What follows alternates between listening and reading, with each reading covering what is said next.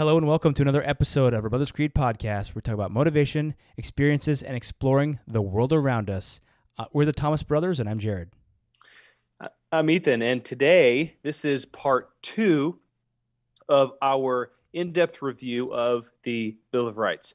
And in the first part, we went through and we walked through the first 13 amendments, the original 10 that were part of the Bill of Rights, and then kind of the additional 3 to about the halfway point. So today we're going to be going through amendment number 14 to the end, which is 27.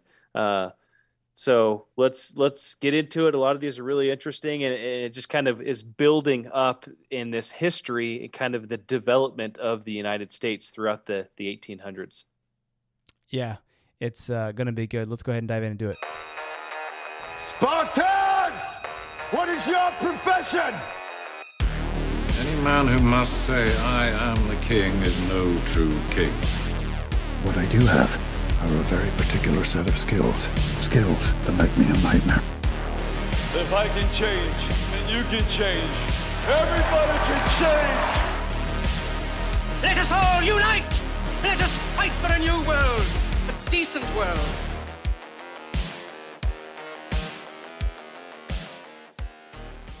All right, so Jared just went through the 13th Amendment, which specifically was talking around the emancipation and freeing of slaves in the United States, which, we had talked about was a huge milestone and an amazing thing for the country and obviously for those slaves that were in captivity at the time. And so it set that freedom for enslaved people at that time, mostly were African-American slaves. But they had freedom, but there was still doubt as to almost their place in society. And so the 14th Amendment actually defines what it means to be a U.S. citizen, and then it also protects civil rights. So the 14th Amendment really it expounds and it grows and builds upon what the 13th Amendment doesn't go far enough to do. So I just want to read a couple things. So the first part, there's like 5 or 6 sections of this amendment, but the first part is kind of the most important part. It talks about what it means to be a U.S. citizen. And so it says, all persons born or naturalized in the United States and subject to the jurisdiction thereof are citizens of the United States and of the state wherein they reside. No state shall abridge the privileges or immunities or deprive any person of life, liberty, or property without due process and law. A process of law. So this included free slaves. And so this is something that set the precedence of anyone born or naturalized in the United States is a U.S. citizen, and they have equal protection and availability to due process. So that kind of brought the level. No, that didn't make. I guess it didn't make it equal within society, obviously, as we know, because there was still some massive injustices and everything else that honestly are still trying to get worked out today. But this was a huge step in saying that all those free slaves that were freed with the emancipation, they are American citizens and they will be protected as such. Their life, their liberty or property shall not be deprived,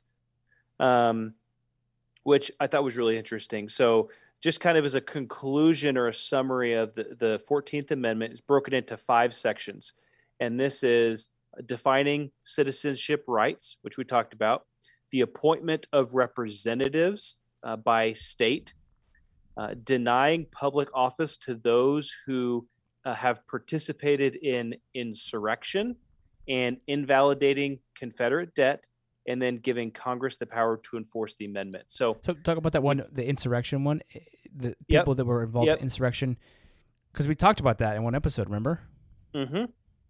Yeah, so basically... The presidential pardons episode. The presidential pardons one. So that's Section 3. It says, no person shall be a senator, representative in Congress, president or vice president, or hold any office, civil or military, under the United States or any state if they have engaged in insurrection or rebellion against the same.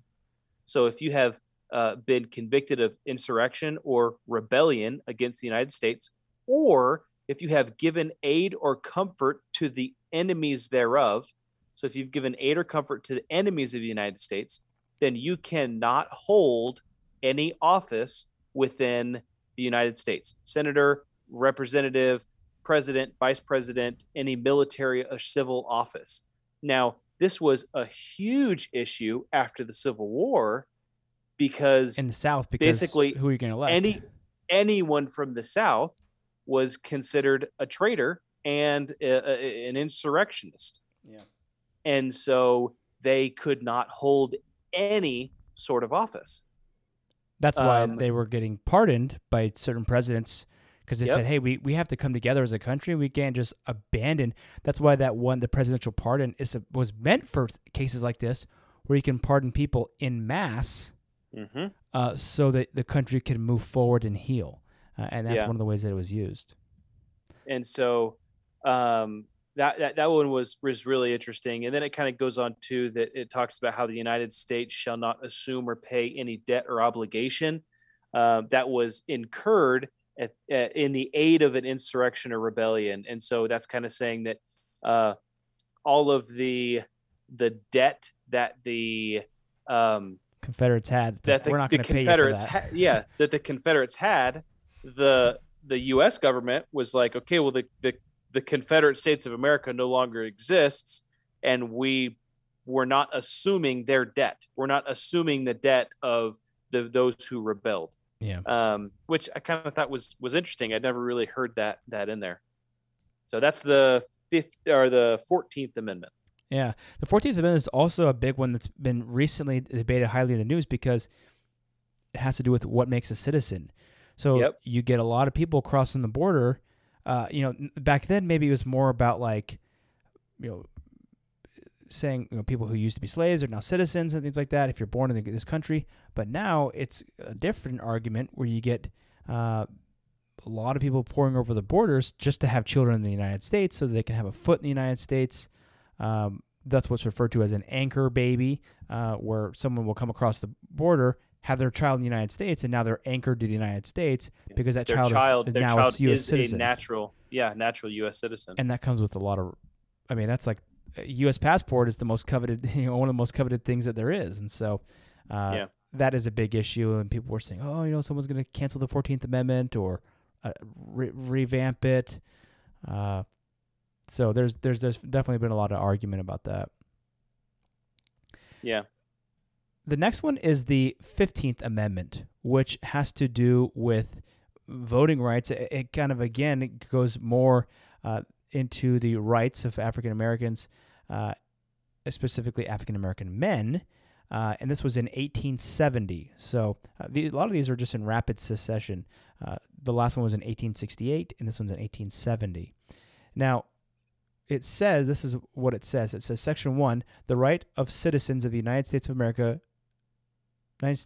to vote shall not be denied or abridged by the United States or by any state on account of race, color, or previous condition of servitude. Section 2, the Congress shall have power to enforce this article by appropriate legislation. Now, this sounds great, but in some states, specifically the southern states that were just barely previously Confederate states, it wasn't exactly implemented as they had hoped. There was definitely some shenanigans going on where they would have these literacy tests or you had to pass a literacy test to vote, or there was something called grandfather. They would say your grandfather clauses, where you were excluded from voting if your ancestors hadn't voted in the 1860 election, which was prior to the amendment itself. So Yep. they would use these exclusionary tactics to kind of weed out African American votes anyway, and that continued for many, many years until the 1960s. There was some certain the Voting Act rights of 1965 really wiped out most of all that, but that did exist. So the 15th Amendment, although it sounds great, in some cases it was not actually gospel as you would think. It wasn't taken to heart. So unfortunately, that is the case with that one. Yeah. So, and we're actually going to talk a little bit more about voting rights as well in one of the other ones that's coming up. So the 16th Amendment's the next one, and this one has to deal with taxes. This one states that that Congress shall have the power to lay and collect taxes on incomes from whatever source derived. And so this basically gives the Congress the power to collect income tax. And pretty straightforward. Before that time, this was ratified in 1913, the 16th Amendment. Before that time, there wasn't specific income tax, but now since this time, any increase on through incomes from whatever source is taxed by the government. Now that percentage That's the worst of tax, one. They should have never done that one. yeah, the percentage of tax is that I don't know, can go up and down for sure by depending on who's in office at the time, but yeah. So I'm wondering why people say like the income tax is unconstitutional. Well, maybe from the original Constitution, maybe they're arguing that the amendment is unconstitutional itself. Yeah, maybe. Interesting. So the 17th Amendment is not very exciting, I will admit. When the United States Constitution was originally drafted, the Senate was designed to be a counterbalance to the influence of popular opinion. While the White House was to be elected directly by the people and the representatives would serve 2-year terms, the Senate was to be chosen, 2 in each state, by the legislature for 6-year terms. The idea was for the Senate to be above the fray, as they say, and capable of more detached considerations of issues. In practice, the selection of senators became influenced by business interests and political machines. So the progressive movement opposed this system and proposed to replace it with a direct election by the people. Congress passed an amendment to this effect in 1912, and in 1913 it was ratified as the 17th Amendment. So that is essentially what it is. Is instead of having those folks elected by the legislature, they were the folks in the Senate elected by the legislature. Now they were elected by the people because it was becoming corrupt with special interest groups. That doesn't happen today. Oh, of course not. Of course not. So yeah, that's pretty much it. I don't want to read through the whole lengthy thing, but that's just the gist of it. So the 18th Amendment is this was kind of a biggie and really interesting. So the 18th Amendment made the production, transport, and sale of alcohol illegal. Prohibition. So this one was the prohibition. And the interesting thing, what I didn't know, it says, is this whole thing, the 18th Amendment was enacted, the prohibition of the manufacture and selling of alcohol beginning 1 year after the ratification of the amendment. So basically they gave everybody in the United States, it was 1917. 1917. It was right at the end of World War I. Yep. and basically they told everybody that the actual amendment reads, after 1 year from the ratification of this article, the manufacture, sale, or transport of intoxicating liquors for beverage purposes is hereby prohibited. Mm-hmm. And I just thought it was interesting that they gave everybody a year. Yeah. So I wonder how many people like were drinking like crazy up there, or even like the night before Prohibition started. I mean, they knew the exact date of when it was going to become illegal. Yeah.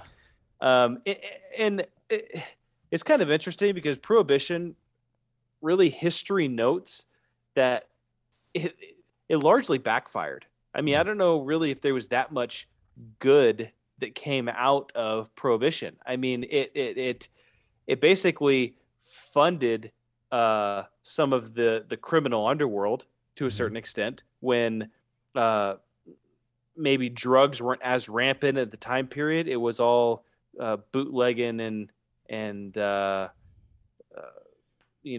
speakeasies and hiding alcohol from the government. Yeah. So, well, can you talk about the reasonings why they did it? well, I didn't get into that too much. I'm not exactly sure why they got into Prohibition. I think I know that it was kind of right after. So from what I understand, is like there was like this movement that's called the temperance movement, which basically said that like that banning sales of alcohol would solve the problems of poverty and other social issues like domestic abuse, drunkenness, all these kinds of social issues. It was going to solve that problem. Then that alcohol is an evil thing, and that by prohibiting it, everybody would just be like, yay, we're happy now because we're no longer sinning, and they would just not do that anymore. Yeah. Well, and I think too is that the country was going through such change at this time. I mean, this is kind of like the tail end of the Industrial Revolution and technology, and I mean, the country was just growing like crazy, and you had the next generation of people were kind of the economy itself was potentially booming after the war, and so there was just a whole lot going on. And I guess they felt that that restricting alcohol would help the country to grow. And whether it did or not, I don't know. But the prohibition was in effect for 13 years until, I'm sure, Jared, you'll get to the point of where it was repealed. So that is the 18th Amendment. Yeah, one of the things I liked about the temperance movement is that there was this quote from Frances E. Willard. She said, "Temperance is moderation in things that are good and total abstinence from things that are foul."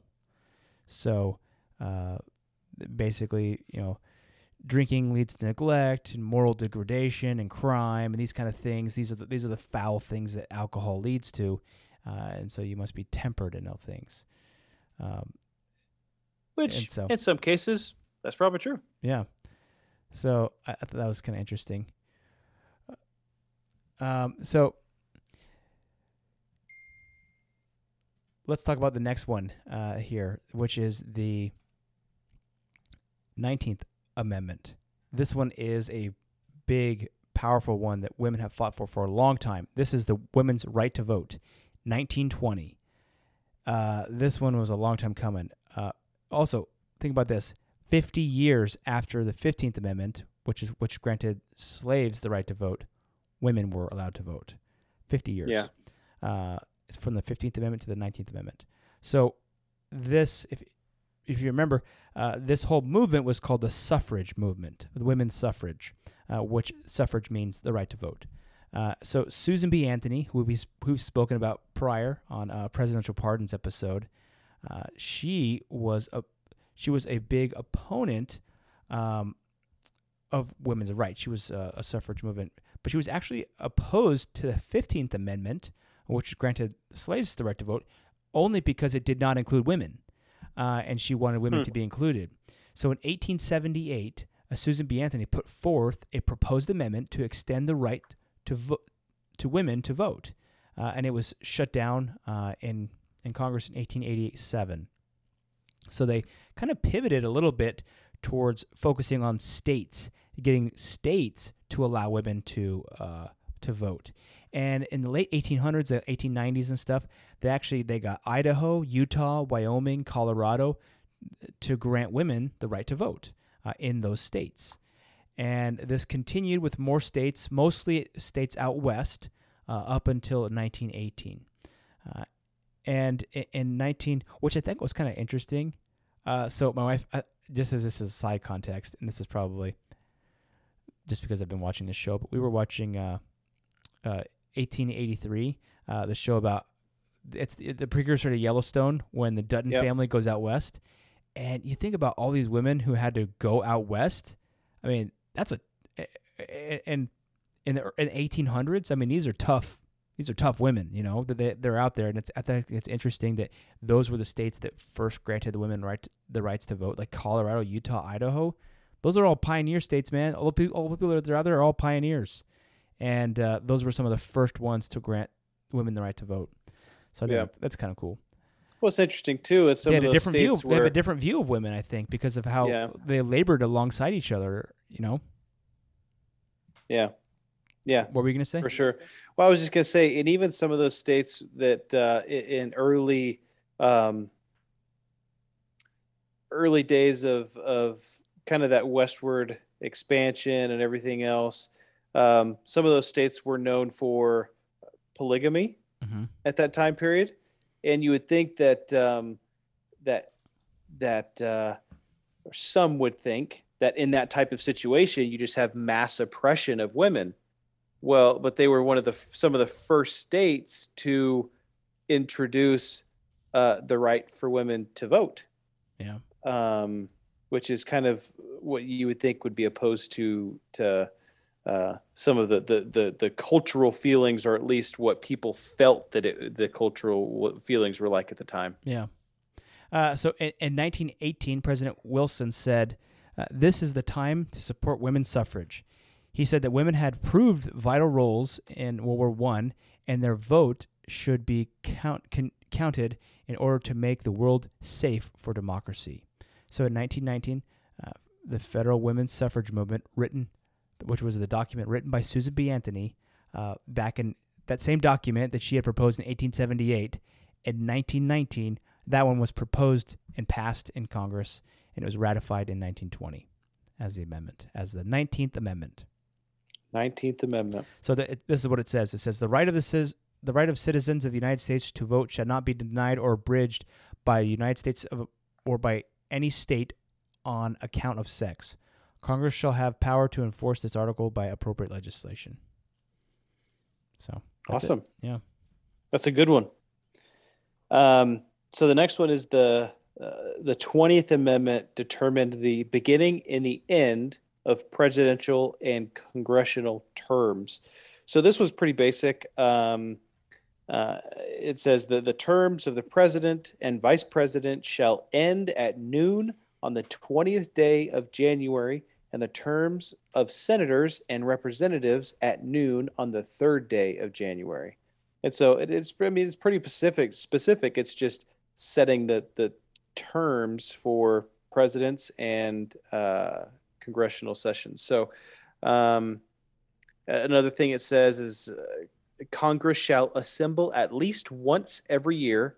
In such meeting shall begin at noon on the 3rd day of January. So it's just kind of interesting that it kind of specifies the specific terms. And so this one, I mean, there's not a whole lot much other than that to it, but it set the beginning and the end of these terms like we talked about.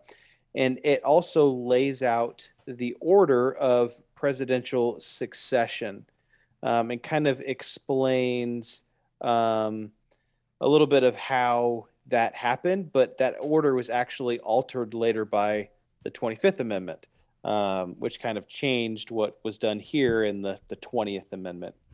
But one thing that was interesting is that in 1937, Franklin D. Roosevelt was the first president to be inaugurated in January, which was set out by this amendment instead of March or April, which is when George Washington had been inaugurated. So it's kind of weird that, why would you wait until April? Like, it's almost like into the first quarter, almost the second quarter, before you even would do a presidential term then. But so that one's just kind of pretty basic, pretty straightforward, but interesting. Okay. So the next one here is the 21st Amendment. This is the repeal of prohibition. So this is the only amendment to void out another amendment outrightly. Easy way to think about it is easy way to remember these two is that the drinking ages in America they used to be 18 and now it's 21. And just like the 18th Amendment was prohibition and the repeal of prohibition was the 21st Amendment. So that's an easy way to remember it. So this is what they're trying to do. They're trying to get some people in the United States are trying to get another amendment added to the Bill of Rights that would repeal the Second Amendment, is what some people are trying to do. Oh, okay. Just like the 21st Amendment repeals the 18th Amendment. Yeah. Yeah. So like you said earlier, crime rates went up rather than down because the sale of alcohol became an underground, non-taxable situation, enterprise. Think Great Gatsby here, or Al Capone, all these gangsters who made tons of money off of bootlegging and speakeasies. And it did not have the intended effect of temperance and putting away evil things. Just because you make something illegal doesn't mean people are going to do it. You're just going to get people running that shine. making and distributing the feral wine. I guess so. I think I like this aspect because the libertarian in me is kind of just like, let people do what they want. You can't be overarchingly restrictive to people. You can't just make rules. People need to choose to do good things on their own. Like, I choose not to drink. I don't drink. Yeah. So the fact that it's legal or illegal doesn't make any difference to me. But as a government, like telling people what they can and can't do, that's tricky. When it comes to certain things, when it comes to like not killing people, obviously I disagree with that, or not killing the unborn, I disagree with that too. So that's a whole different thing.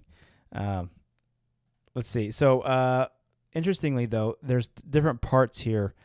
So the ways that you amend the Constitution, this is outlined in the ways that you amend the Constitution through amendments, is outlined in the Constitution in Article 5, I believe it is.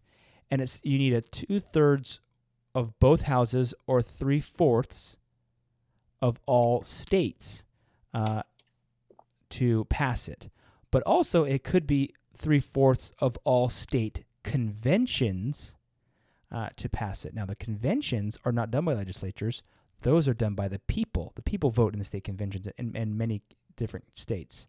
So what happened is they brought this one to the state conventions where the people are actually voting and not the legislatures. And it was voted by a 3/4 of all the states. Utah was one of the last states to vote to ratify the amendment. I thought that was interesting because Utah is, very against a dry alcohol. state. Yeah. South Carolina was the only state to vote no. North Carolina rejected holding a convention to even consider it.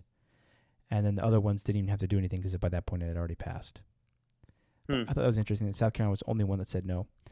So they said no. They voted no to not ratify it, to not pass it as an amendment. So they wanted to keep the prohibition. They wanted to keep prohibition. They did not want this amendment to be in. So the Section 1, it says the 18th article of the amendment to the Constitution of the United States is hereby repealed. The second section says the transportation or importation into any state, territory, or possession of the United States for delivery or use therein of intoxicating liquors in violation of the laws thereof is hereby prohibited. So just saying, basically giving the control over to the states. That's why alcohol is such, the states control so much. In fact, in Mississippi, all the way to 1966, alcohol was illegal.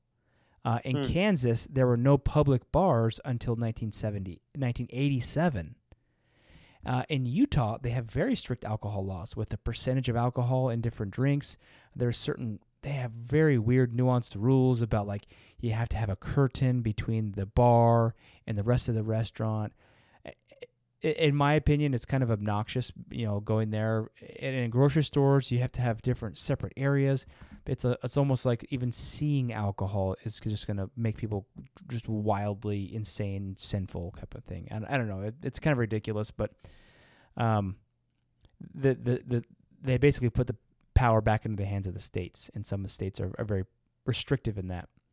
It also lays out the timeline. Section 3 in this article lays out the timeline for implementation. It says this article shall be inoperative unless it shall have been ratified as an amendment to the Constitution by the Convention in several states as provided in the Constitution within 7 years from the date of the submission whereof to the state by the Congress. So it was passed. So, so yeah, that's that one. The repeal of prohibition.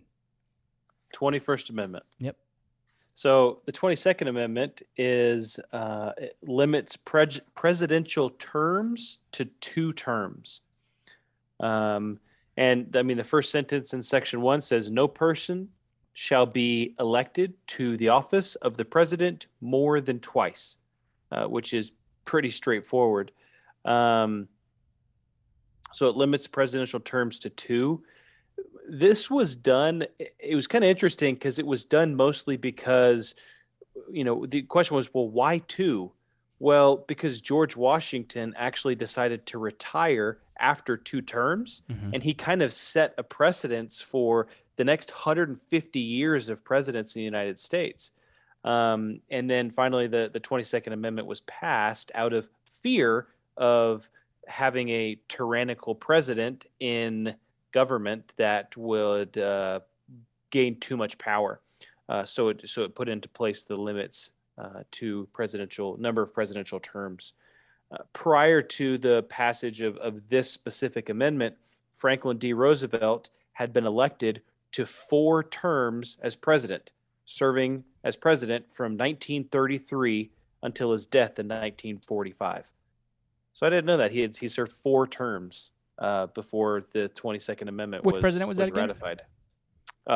Franklin D. Roosevelt. He was smart as a whip, man. Yeah. He's fascinating to research. So, that's the 22nd. Cool. Pretty interesting, but pretty simple. So the 23rd Amendment is pretty basic. It has to do with the D.C. or the District of Columbia, if you don't know what Washington, D.C. stands for. So the actual amendment, I don't know if I need to really read it, but essentially Washington, D.C. gets representation in this amendment. So in Article 1, Section 8, the feds have power to run the capital city. And the people of the city really had no voice in government at the time. So, like, what was the whole thing against the Brits? No taxation without representation. So the people who live in D.C. don't have representation. So this was proposed to give those people some representation. Now, most of the South did not want to ratify this because it gave 3 electoral votes to the District of Columbia. And they didn't necessarily want that because that city is very progressive, and the District of Columbia has been, very liberal, even in recent elections. I mean, every single year it's gone to the Democrats, and so a lot of the southern states at the time voted against that, and so it gave them 3 electoral votes, which obviously it eventually passed. And one interesting thing is the District of Columbia does not get a House member and senators. They do not have any senators or House members from that district. So that is an interesting piece. All right, so that was the 23rd Amendment. The 24th Amendment Actually goes back to talking a little bit about voting, which is what you had talked about earlier, one of the earlier ones. So the 24th Amendment abolishes poll taxes, which had previously been required to vote in elections. And so I had to look up, like, what's a poll tax? And so basically what they had to do is people, when you came to vote at the polls, you had to pay money in order to be able to vote. So it says the rights of citizens of the United States to vote for a president or vice president, for Senate or representatives of Congress shall not be denied by reason of failure to pay any poll tax or other tax. So I thought this one was kind of interesting. When the U.S. Constitution was first ratified, most of the states allowed only property owners to vote.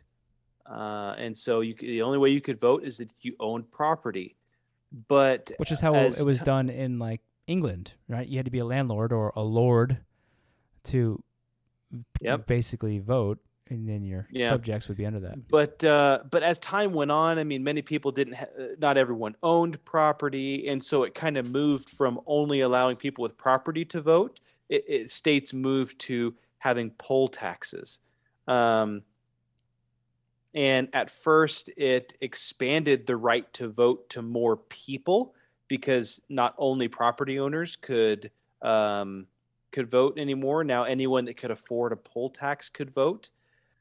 But still, there's a lot of people that couldn't afford a poll tax, and so poll taxes were actually, interestingly enough, poll taxes were brought back in a way to potentially prevent Black Americans from voting until the Voting Rights Act of 1965 was enacted, which kind of skirted around some of those rules again.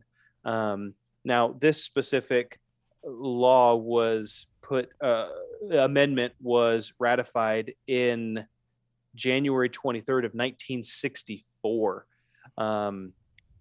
So I didn't know that poll taxes even existed. I mean, I guess I had heard it and had learned it, but looking into it further, and I wouldn't want to have to go pay money to vote.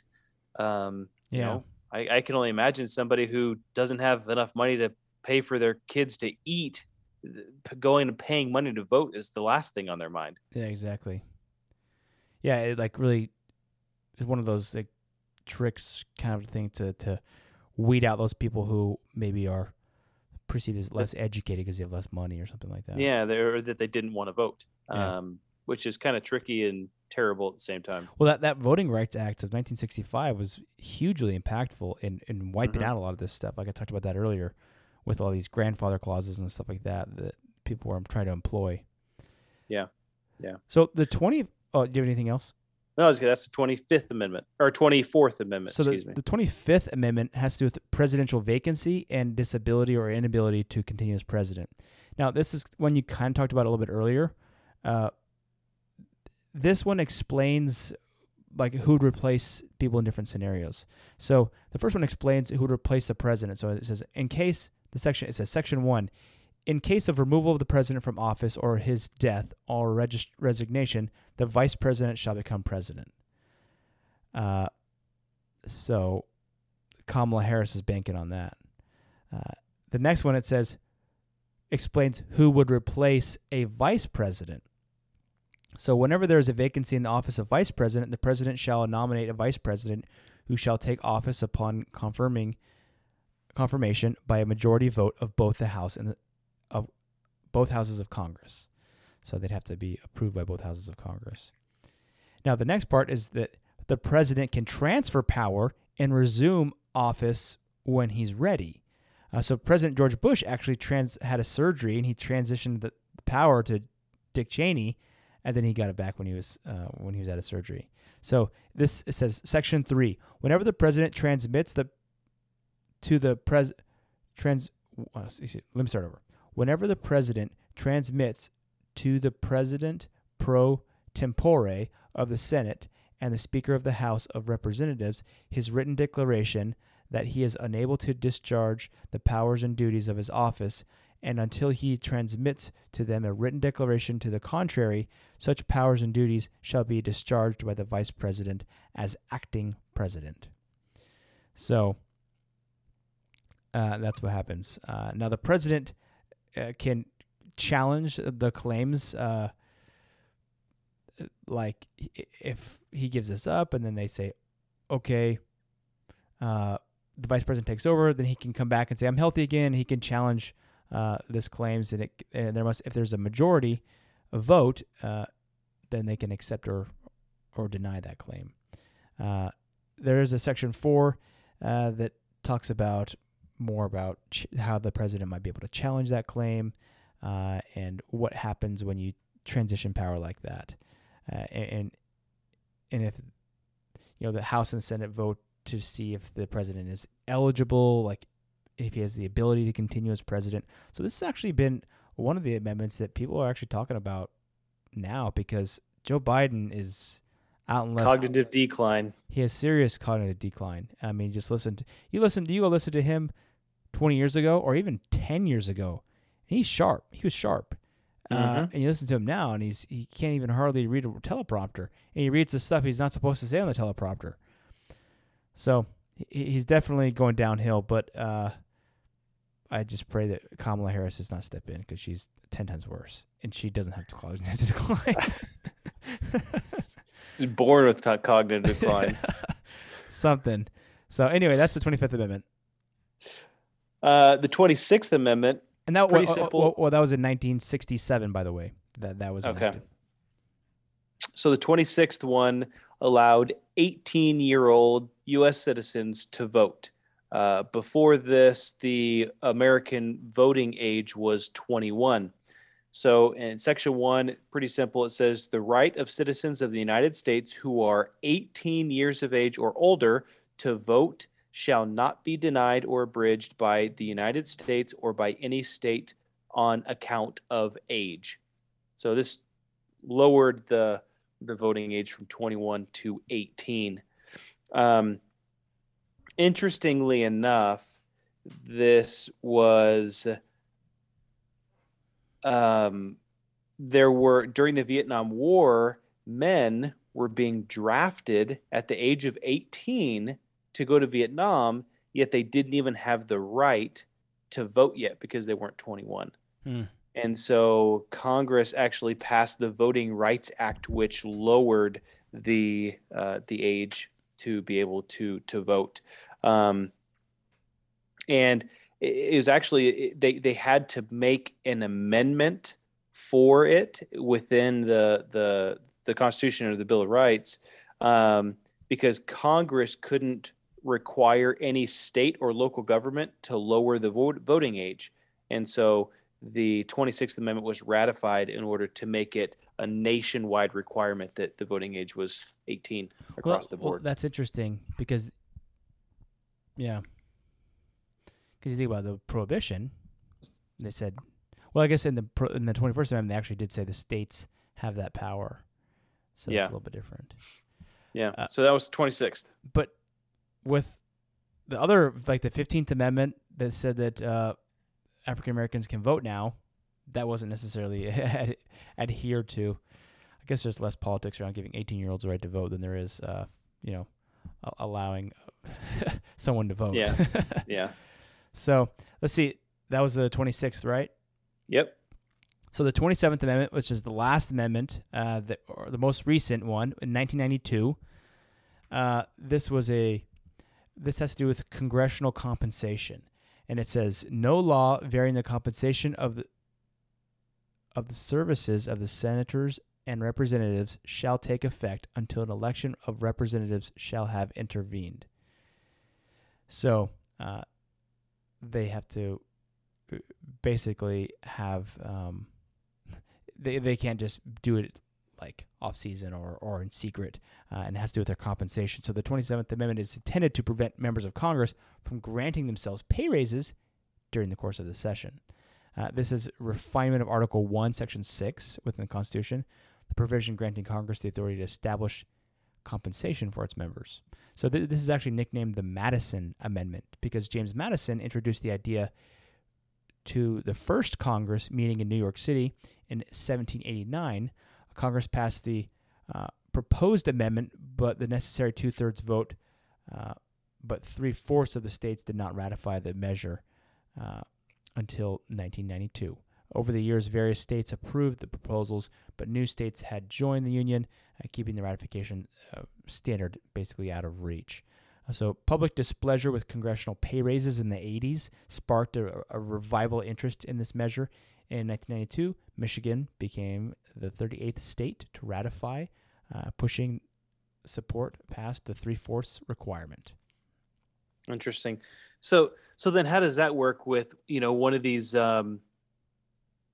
COVID related bills that they passed a while ago that had, I guess that Nancy Pelosi or Chuck Schumer had put through, these Democrats, that they, as we were starting to see the ramp up of this massive inflation that we're seeing right now, they just decided to give themselves a 20% raise. And then maybe it was at the beginning of the term or whatever they call it, but they're just standing up there and they just gave themselves a 20% raise, and then they'll say, "Oh, we feel inflation with you. These gas prices are so high. We feel it too." It's like, yeah, but every year you give yourself a 20% raise. Well, it doesn't say that they can't get raises. It just says no law that increases the compensation of senators and representatives shall take effect until an election of representatives shall have intervened. So after the election, they can raise their. They can do whatever do whatever they want. So it's just as long as it gives the people a chance to be like, "Whoa, no, let's not do this." Interesting. Nancy Pelosi doesn't need money from Senator, dude. Her husband's making so much money with the stock market and all the insider trading that she's doing. Yeah, seriously. So I had an interesting kind of fun bit. So there was originally 14 handwritten copies of the Bill of Rights. Now, there are only 12 today that are known to still be in existence. During the Civil War, a Union infantryman, so a Union soldier, stole North Carolina's copy of the Bill of Rights from the state archives in Raleigh. And he took this back to Ohio with him as a souvenir. He ended up actually selling it the next year for $5, which was a lot back then, probably. After that, it disappeared for years and years and years. Well, finally, in 2005, it resurfaced again when an antique collector attempted to sell it to the National Constitutional Center. The FBI agents actually went in and seized the document. Oh, gosh. And in 2007, it was finally returned to its home state. No way. Yeah. How much you want to bet it was a fake? Well, I'm sure they authenticated it because they, went through it and the FBI seized it and they brought it back to North Carolina. That's crazy. But I thought that was just a kind of a fun fact. Yeah. So I was going to talk about the 27th Amendment is the last amendment, that was the last one. So I was going to talk about martial law. So martial law means that the military has assumed control of law enforcement and keeping order over civilian populations in lieu of local government and police. So martial law is declared by the president. What is enforced here is when it's enforced, you lose several rights. So first of all, you lose the right of habeas corpus. That will be suspended, which is the right requiring a person under arrest to be brought before a judge or into a courtroom if they feel they've been unlawfully detained. So U.S. citizens may be detained with no explanation for why and no recourse through a typical court of law in opposition to it. Other amendments that will be paused under martial law are the First Amendment. We talk about freedom of speech, assembly and press, no public gatherings. Curfews are often put into place. The Second Amendment, the right to bear arms. In many cases, they will come and confiscate your weapons because either to redistribute them or they just don't want you having them. The third one is the freedom from housing soldiers. That's the Third Amendment. We talked about that, the quartering of soldiers. The Fourth Amendment, which is the protection from unreasonable searches and seizures. And the Fifth Amendment, which protection to life, liberty, property. I think that was one. Remember, I did mention that it was like the 10 Commandments, where like they couldn't like rob you of everything. It says in the Fifth Amendment, nor be deprived of life, liberty, or property without due process of law, nor shall private property be taken for public use without just compensation. So that will be suspended. Yeah, they can do quite a few things. So that's kind of scary. I think that's why a lot of people are afraid of martial law, because so many of your critical rights are paused, suspended there. So that's a kind of a scary thing. Interesting. Yeah, I never quite understood exactly how martial law worked. Is it the president that enacts martial law? That's what I've read, but I'm thinking about it. I think that also like a governor can do that, like the governor of a state. Yeah. No, like I think state of emergencies will likely precede martial law. Like a state of emergency is not quite the suspension. It's not quite as far as martial law, but there can often be curfews and stuff like that with the state of emergency. Martial law is kind of one step further. Extreme. Yeah.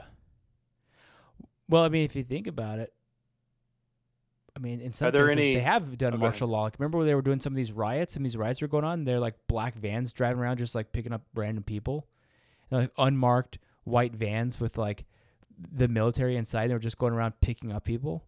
They were protesting on the street, and like it was like a secretive martial law essentially. For no reason, they would just come pick you up, and then they would take you and dump you somewhere. You know. Yeah, interesting. I was just looking up some examples of when martial law has been enacted in the United States. I don't know. I can't really find very any few that times. Are Probably Katrina maybe is one of them, but that's more of a state of emergency. Yeah. When Katrina happened in Louisiana, that was Hurricane Katrina. So, interesting. Maybe we'll do a episode all about martial law and some of the times in U.S. history that martial law has been enacted. From what I read, it very, very few times. So that's good. Hopefully, we can keep it like that. That way, we can keep our rights intact. Yeah. So anyway, this has been a great, enlightening episode to go through all these. Hopefully, you guys can run through these and get a refresher on all of your, well, not all, some of your rights as Americans, because as we've discussed, many of how the government is put together is in the Constitution. There's things in the Declaration of Independence, talk about life, liberty, and the pursuit of happiness.